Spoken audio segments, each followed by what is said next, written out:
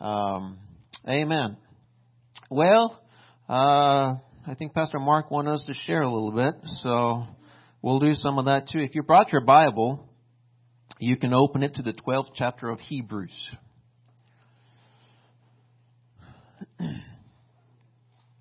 And we'll be sharing some things about looking unto Jesus today. Looking unto Jesus. When we come into the 12th chapter of Hebrews, of course, the 11th chapter just precedes the 12th chapter. The 11th chapter is what we call the Hall of Faith. And you can read about Noah and Abraham and Moses and Gideon and Samuel, Samson, David, all of them, and all the different exploits and the great things that they did. And then we will come to Hebrews chapter 11. We're kind of actually in chapter 10 and chapter 12. We have the bumpers to chapter 11. So while you open there, let's pray. Father, we thank you for your word. Thank you, Father, your word shall never return void, but it shall go forth to accomplish what you've sent it to accomplish. Transforming our minds, transforming our lives, and helping us be a vessel, being a voice, being a light in our communities, that our communities may also be transformed. Father, we ask, give me the words to say as you would have me to say them. And help us all to understand. In Jesus' name. Amen. So in verses 1 and 2 of chapter 12, he has gone through and told all those faith stories. And then he says, therefore, since we are surrounded by so great a cloud of witnesses, that would be the witnesses then of Hebrews chapter 11, the Hall of Faith. Let us also lay aside every weight and sin which clings so closely. Let us run with endurance the race that is set before us, looking to Jesus, the founder and perfecter of our faith, who for the joy that was set before him endured the cross, despising the shame, and is seated at the right hand of the throne of God. So many times we look at the different people of faith, and we can look at T.L. Osborne, we can look at Oral Roberts, we can look at Kenneth Hagin, we can look at all these different lives that have now passed on and have done great faith exploits. All of those three that I just mentioned, they were truly some real worldwide pioneers in their different fields. But here, when we have such a cloud of witnesses, it says, let us run with endurance the race that is set before us. So yes, they're an example. We have a race that is set before us, looking to Jesus. So the answer is, yes, we have those examples, but our answers are found in looking to Christ. And so I don't know how you came today. You may have come discouraged. You may have come with difficult circumstances. There might be financial issues. There might be sickness. I don't know, but I do know looking to Jesus. Looking to Jesus. In Matthew chapter 6, verse 25, Jesus is talking, and he says it like this. Therefore I tell you, do not be anxious about your life, what you will eat, what you will drink, nor about the body, what you will put on. Is not life more than food, and the body more than clothing? Now, if you think of it, it seems to me that most people are spending the majority of their thinking time thinking about their own personal needs, their own personal sustenance. How can I get a bigger car? How can my family do better? Those seems to be the majority of the thoughts and the things that we spend time thinking about. But he said, do not be anxious about your life. What you'll eat, what you'll drink, what kind of house you're going to be in, and so forth. Verse 26. Look at the birds of the air. They don't sow or reap or gather into barns, and yet your heavenly Father feeds them. Are you not of more value than they? And which of you, by being anxious, can add a single hour to his span of life? Of course, we know anxiety doesn't expand our life, it shortens our life. Why are you anxious about clothing? Consider the lilies of the field, how they grow, they don't toil or spin. Yet I tell you, even Solomon in all his glory was not arrayed like one of these. But if God so clothes the grass of the field, which today is alive, tomorrow thrown in the oven, will he not much more clothe you, O you of little faith? It's very interesting that Jesus talking about people who are just thinking about their own personal environment, he says that's little faith. You know, so many people are, you start asking them, talking to them about dreams, and they have a dream of $1 million house and about 3 cars in the garage and that type of thing. And I don't have a problem with that. I don't think there is anything wrong with it. But there is something wrong if that's the major part of our dream.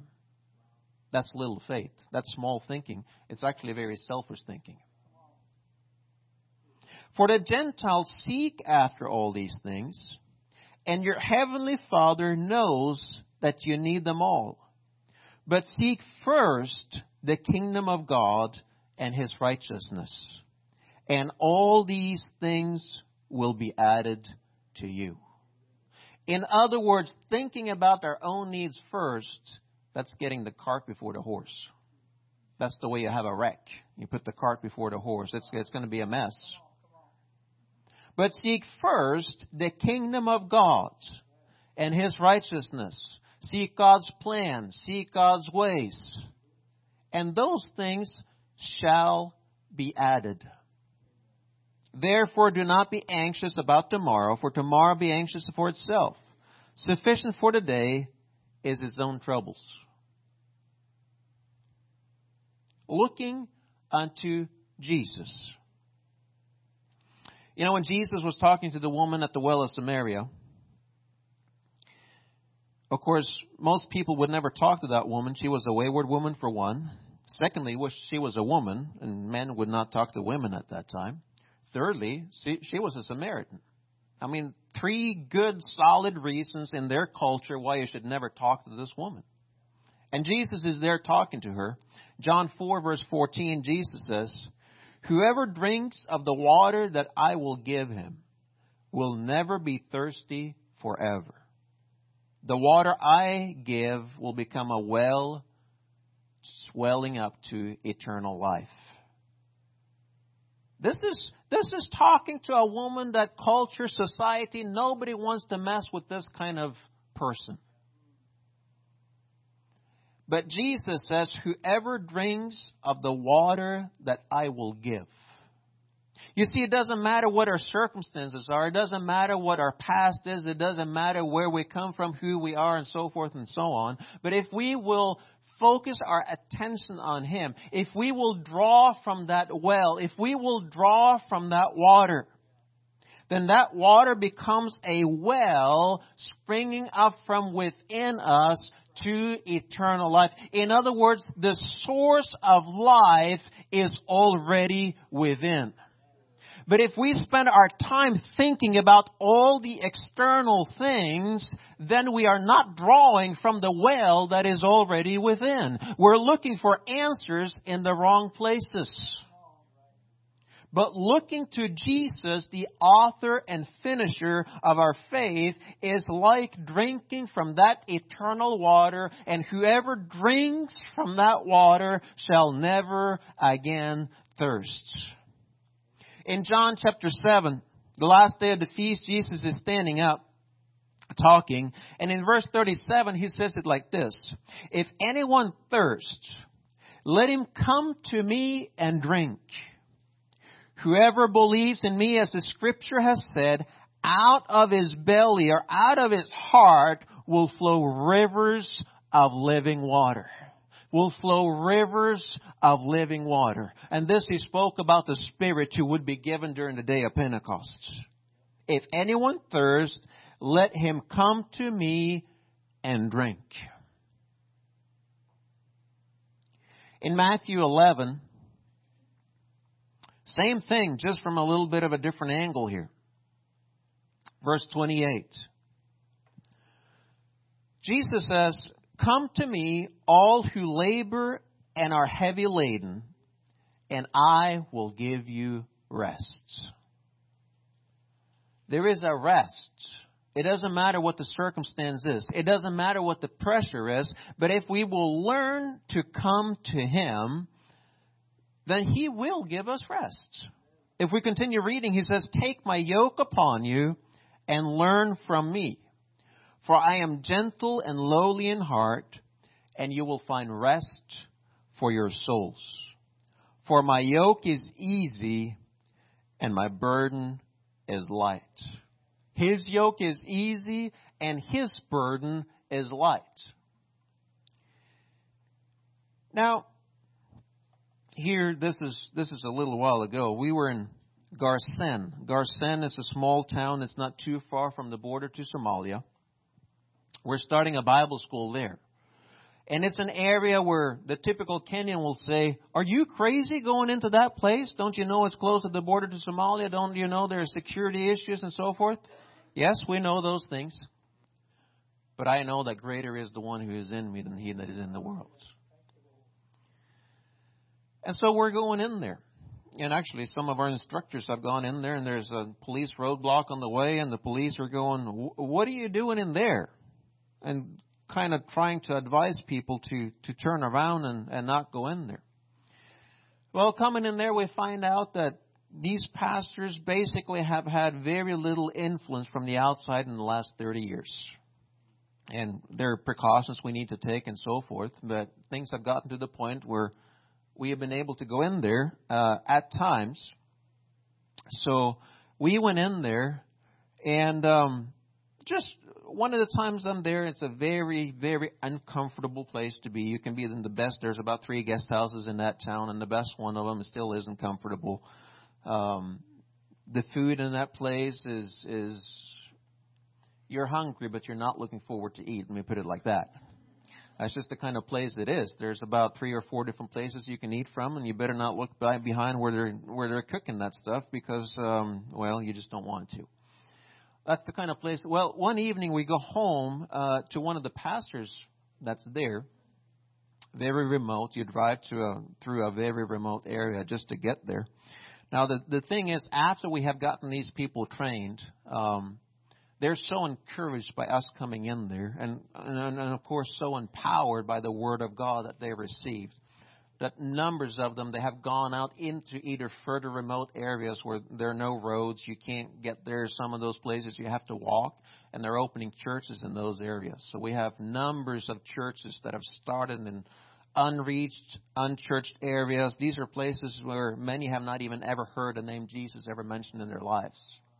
And going in there. But anyway, so we're eating with this pastor, and the next morning we're back in school. I'm teaching in the school, and he kind of comes to me and says, "Pastor Vidar, are you okay?" "Oh yeah, I'm okay." "Are you sure?" "Yeah. What? Yeah. Why shouldn't I be okay?" "Is everything okay in your tummy?" So that evening after we had eaten with him, I did feel a little something. And I had a whole team with me. I find out the next morning that everybody had gotten sick. Except me, the missionary. All the locals had gotten sick. Including the pastor that's eaten in his own home. But you see, that evening, when I felt something in the tummy, I know something's going on. I had something I probably wasn't good.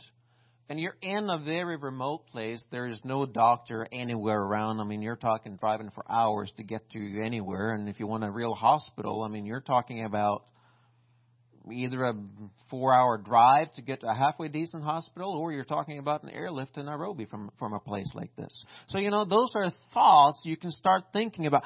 "Ooh, I wonder if this is serious. What's going to happen?" And you can spend time thinking about those circumstances. But you see, I know I have a river of life within. I know that the very same power that Christ was resurrected with from the dead is the very same power that's abiding within me.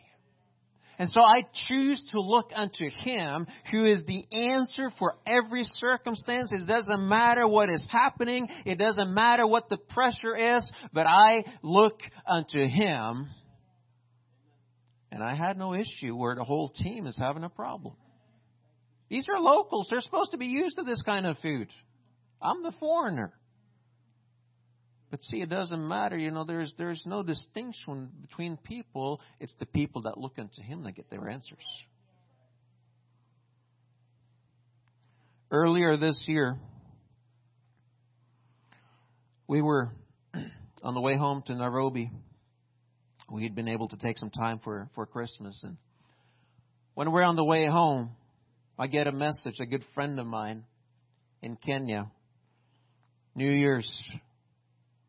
His wife went into labor at the hospital. They lost the baby and they lost the wife. While we're traveling, I find out another friend of mine, Bible school graduate, committed suicide. Left behind 4 little children, wife. That same week, our office manager in Tulsa resigned. Now, if you're a missionary, your stateside office manager is a very important position because that's your financial lifeline. Taking care of things that needs to be taken care of on this side. You know, those things are pressures. Emotional turmoil because you get this friend here that committed suicide. You got another friend over here that lost a wife. And I'm trying, pastorally to deal with all these things. But these are trying to torment my emotions at the same time. I've got my office manager that's gone. We had the house that we had in Tulsa. The tenants there had left. We couldn't get contractors to do the necessary upgrades. We had issues there. On top of that, one of our key people in Kenya ran off with another woman. All of this is going on at the same time. And I got bills on the table for more than $10,000, and I don't know where the funds are coming from. And on a monthly basis, the outgo is more than what the income is. So I do know a few things about pressure. And you add all those things together, you get all those news reports in the same. We felt like Job kept getting bad news. That week was one of the hardest weeks we had. But see, life is the pressures of life, they come to everybody. It doesn't matter if we're sitting in the pew or standing behind here. The pressures of life are part of life. So the difference isn't this person doesn't have any pressure, this person has a lot of pressure. No, that's not where the difference lies. The difference lies in what we do when the pressure is on. Are we so founded on the rock that when the pressure is on and tries to knock us over or knock us out, my attention is still on Jesus? We were able to walk through all those issues. Here, a week before the conference, we had rented what in my mind is the best facility in the whole entire city to have a conference. The most beautiful church, central, right next to Central Park, downtown Nairobi. You have to pay for that place. And a week before the conference, we don't have the money. It looks as though the conference is going to be canceled. We have sent advertisements out to 20,000 pastors all over Kenya and Uganda. Everybody in the whole country knows this conference is there. And it looks like it's going to be canceled. Imagine the reputation. You're trying to establish something in the city, and the mind is going, ha, ha, ha, ha, your reputation is going to be damaged. You're going to have to go home and all this. The pressure is on. But see, during that time, I know greater is He who is in me. And Him who has promised is faithful, because I am the Lord, I change not. Jesus Christ is the same yesterday and today and forever. Have I not said it? Shall I not also do it? I shall supply all your needs according to His riches and glory in Christ Jesus. You see, that is where my focus and my tension has to be. And I remember several nights we're going to bed at night. It might be 11, it's midnight, it's 1 a.m. We're working almost around the clock. The moment we wake up in the morning, we're back working, trying to get all the things done that needs to be done for this conference. We're tired. We're exhausted. It's late at night. We're going to sleep. And my mind is tormented with all the pressure that's going on. What do? I get back out of bed because I'm not going to bed unless I have rolled my burdens on the Lord. Because I know His yoke is easy and His burden is light, regardless of the pressure that's going on round about me. The whole family's asleep. I roll back out of bed and I go back out into our living room. I start praying. I start focusing. I start meditating on scriptures until I am so fully convinced that the pressure is gone. Don't ever go to bed with the pressure on. You push that pressure back until the burdens have been rolled on to the Lord. Then you can sleep like a baby every night. Matthew 14, we have the story of Peter walking on the water. And here in Matthew 14, verse 22, now remember, Jesus had one of the biggest miracles. He fed 5,000 without food. I mean, they had no food, essentially no food, and they still fed 5,000. They had 12 baskets left over. And Jesus goes up on the mountaintop, and we'll pick it up here in verse 22 of Matthew 14. Immediately, he made the disciples get into the boat and go before him to the other side while he dismissed the crowds. And after he had dismissed the crowds, he went up to the mountain by himself to pray. Now, wait a minute. We just had that big, huge miracle. There is no need for prayer. Everything's going real good. See, Jesus knew how to spend time with the Heavenly Father in the good days and also in the hard days. So, after he'd had that huge miracle, he dismissed the crowd, went up to the mountain by himself to pray. When evening came, he was there alone, but the boat by this time was a long way from the land, beaten by the waves, for the wind was against them. And in the fourth watch of the night, study a little closer, you'll find out that's between 3 and 6 a.m. Jesus is praying all night. When everything is going good, the crowd is huge. 5,000 men, add women and children. You're talking 10, 15,000 people that were fed today. In the fourth watch of the night, he came to them walking on the sea. But when the disciples saw him walking on the sea, they were terrified and said, "It's a ghost." And they cried out in fear. But immediately Jesus spoke to them, saying, "Take heart, it's I, do not be afraid." Peter answered him, "Lord, if it is you, command me to come to you on the water." Very interesting. They had just been afraid. They've been rowing all night. It's 3 a.m. by now. The wind is against. Anybody been rowing with the wind against you? I have. I grew up on the ocean. And rowing is hard work to begin with. And when the wind is against you, you got to get that boat going faster than what the wind is trying to push against. If you try to relax just a little bit, you're going backwards and not forward. So you can be rowing and you're still going backwards if the wind is against. So you got to push on to go faster than what the wind is trying to push against you. It's 3 a.m. They've been doing this for hours by now. Tired, must have been. And they see Jesus walking on the water. They're afraid. They're tired. They have to be. But when they find out it's Jesus, then Peter goes, "Lord, if it's you, command me to come to you on the water."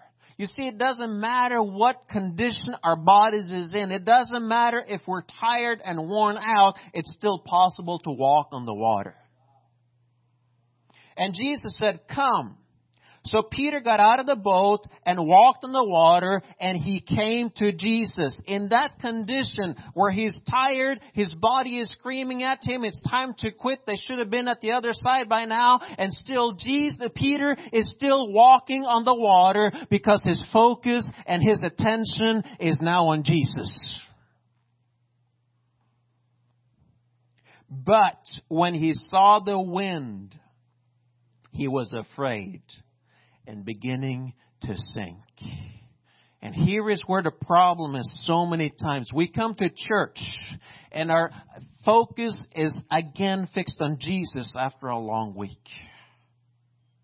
But you see, the question is not where is our focus on Sunday morning.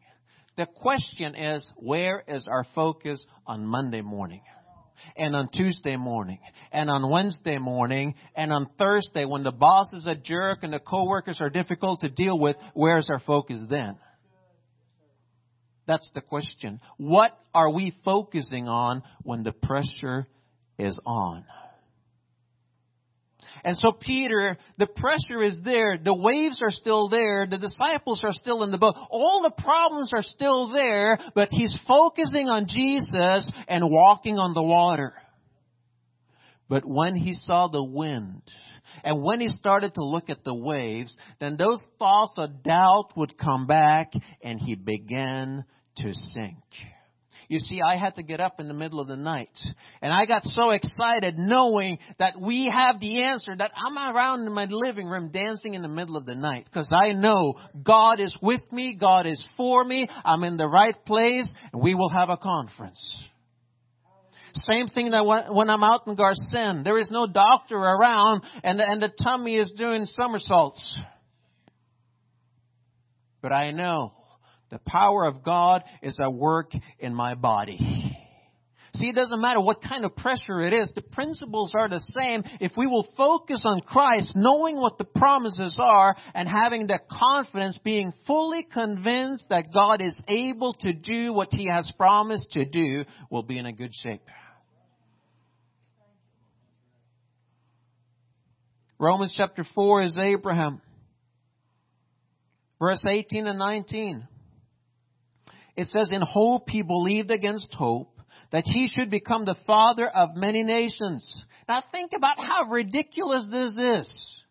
He's 100 years old. He doesn't even have any kids that's worthwhile to mention in this kind of circumstance, he doesn't have anybody to inherit his things. He has a promise from God, you shall be the father of many nations. He's 100 years old. I mean, talk about being a father is ridiculous. Talking about being a father of many nations, that's just plain stupid. God works with dreams that are so ridiculously big and ridiculously impossible, and He still makes to him who believes, nothing is impossible. It doesn't matter if the world says it's time to retire. Abraham at 100. How? In hope he believed against hope that he should become the father of many nations. As he had been told, so shall your offspring be.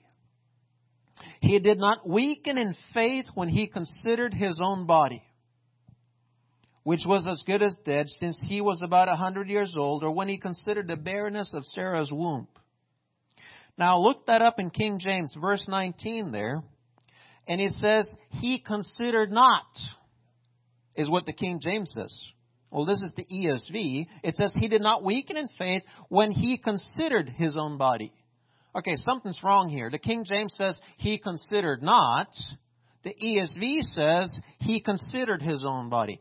Which one is it? Did he consider or did he not consider? One translation says he considered not. The other translation says he considered.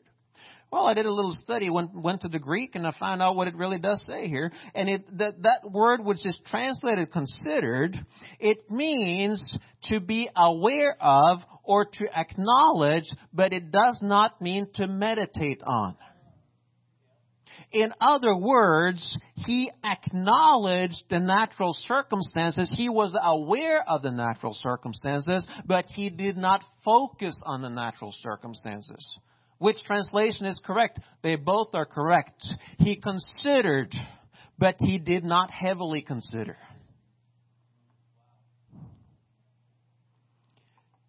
You see, faith does not deny the facts of life. People who deny the pressure, people who try to ignore the pressure are not in faith. You can't ignore what the problems are. You have to be aware of what the problem. In fact, if it's a financial issue, I'm believing God for some finances. What are you believing God for? Be specific. Well, I don't have the faith to be specific. Well, then you don't have the faith to overcome the issues then. Oh, I don't want to go to the doctor because I'm afraid of what the doctor might say. You're already afraid. You might as well go. It's true. Because the doctor will tell you what the facts are so you know what you're believing God for. If you don't know what the facts are, you don't know what you're believing God for. Abraham knew what the problem was. He considered his own body, but he did not focus his attention on it. No unbelief made him waver concerning the promise of God, But he grew strong in his faith. How? As he gave glory to God. As he focused on Jesus, you might say. As he put his attention on God, he grew strong in his faith. Why am I getting up at midnight? Because I haven't paid enough attention on God for that day, that the pressure is so much against me, I'm not ready to go to sleep yet.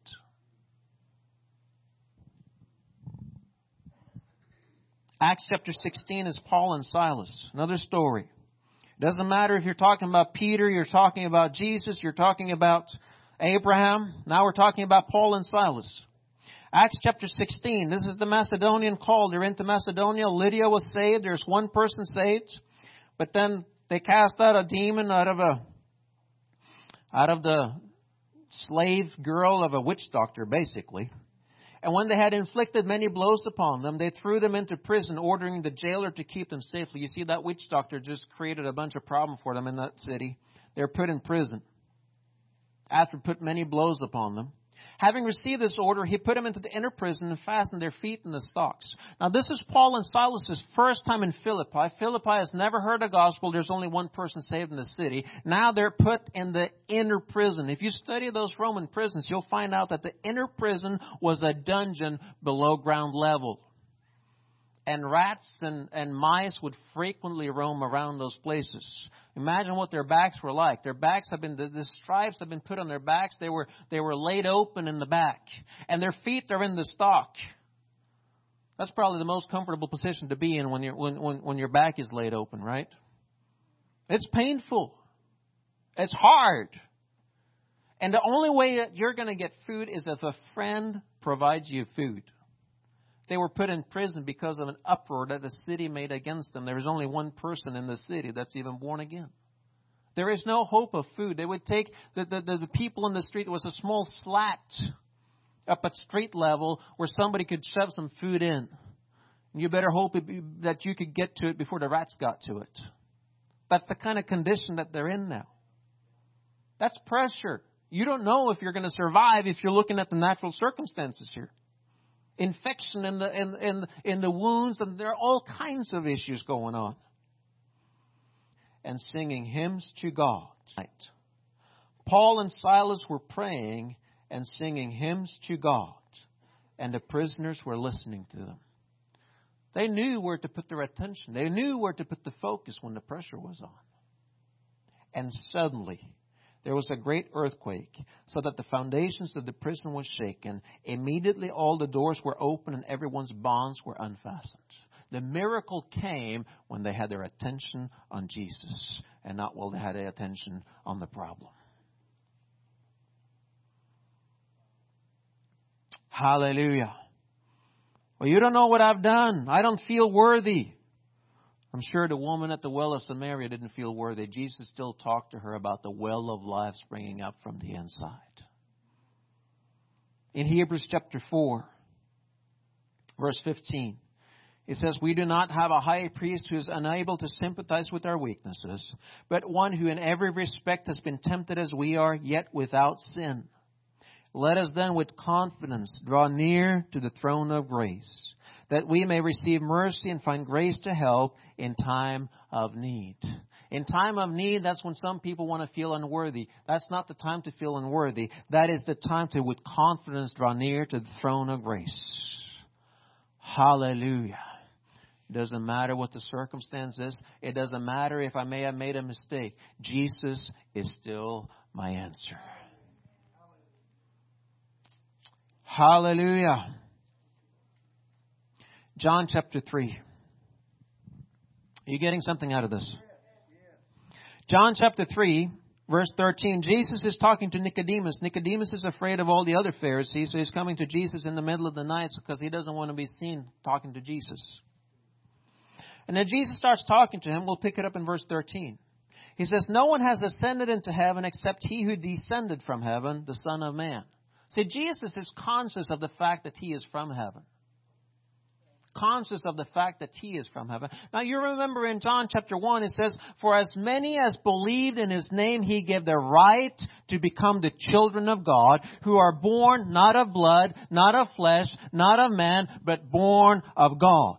Not only is it Jesus that has descended from heaven, but I am also born of God. I am a child of God. The nature of God the Father is on the inside of me. The Holy Spirit is on the inside. It's the very same power that raised Christ from the dead that is at work on the inside. You see, we've got to be aware of what we have, who we are, and where we come from. Hallelujah. So Jesus is aware of this, but then it says in verse 14, and as Moses lifted up the serpent in the wilderness, so must the Son of Man be lifted up, that whosoever believes in Him may have eternal life. As Moses lifted up the serpent in the wilderness, so must the Son of Man be lifted. What is that talking about? That seems strange saying. Well, you got to go back and read the story in Numbers 21. In Numbers 21, you read about Moses lifting up the serpent in the wilderness. Anybody seen an ambulance and you see like a pole, the symbol of the pole with a snake wrapped around it? Anybody seen that? Comes from this very story in Numbers 21. Let's go read it. Verse 4, Numbers 21. So there from Mount Hor they set out by the way to the Red Sea, to go around the land of Edom, and the people became impatient on the way. Then pick it up in verse 5. The people spoke against God and against Moses. Why have you brought us up out of Egypt to die in the wilderness? There's no food, no water, and we loathe this worthless food. The manna is dropping from heaven every day, and they're complaining about it. Complaining about the very miracles that has given them the life. Complaining is never of God. Verse 6, then the Lord sent fiery serpents among the people, and they bit the people, so that many people of Israel died. The people came to Moses and said, we have sinned, for we have spoken against the Lord and against you. Pray to the Lord that He take away the serpents from us. So Moses prayed for the people. And the Lord said to Moses, make a fiery serpent and set it on a pole, and everyone who is bitten, when he sees it, shall live. So Moses made a bronze serpent and set it on a pole. And if a serpent bit anyone. Now these are people that just complained. They had just sinned. Yet if a serpent bit anyone, he will look at that bronze serpent and live. It's a story of healing, isn't it? And that's why we see it on the ambulances and doctor's offices. The medical profession is using this symbol even to this day. Most of them probably don't even know why. Then Jesus says, as Moses lifted up the serpent in the wilderness, so shall the Son of Man be lifted up. Why is a serpent likened unto Jesus? That doesn't make any sense. We understand that Jesus was lifted up on the cross. And that pole of the Old Testament is a representation of the cross in the New Testament. That's easy to see. But why was it a serpent? A serpent represents Satan. It represents sin. It represents evil. It represents sickness. It represents everything that's bad. And yet that is being used as a symbol for Jesus. Why? Because in 2 Corinthians 5 and verse 21,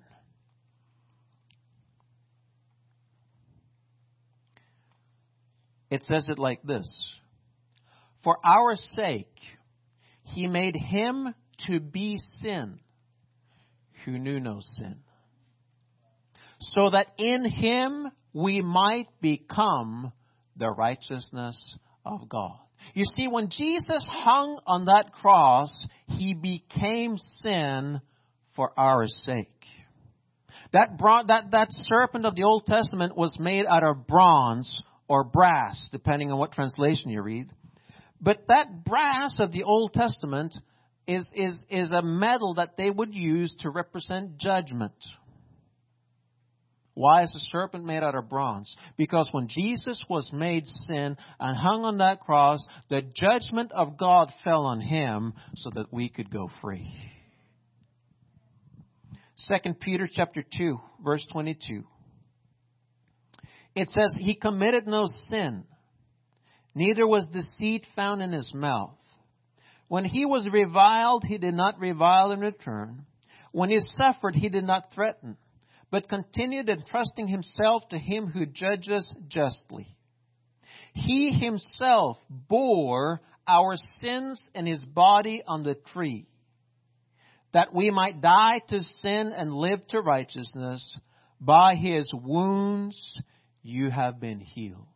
In the Old Testament, when they fixed their gaze, when they focused on that serpent, forgiveness of sins and healing was both provided for by the same serpent. In the New Testament, when we focus on Jesus and him having paid the penalty on the cross, we are set free from sin. We are made righteous, and by his stripes we are also healed.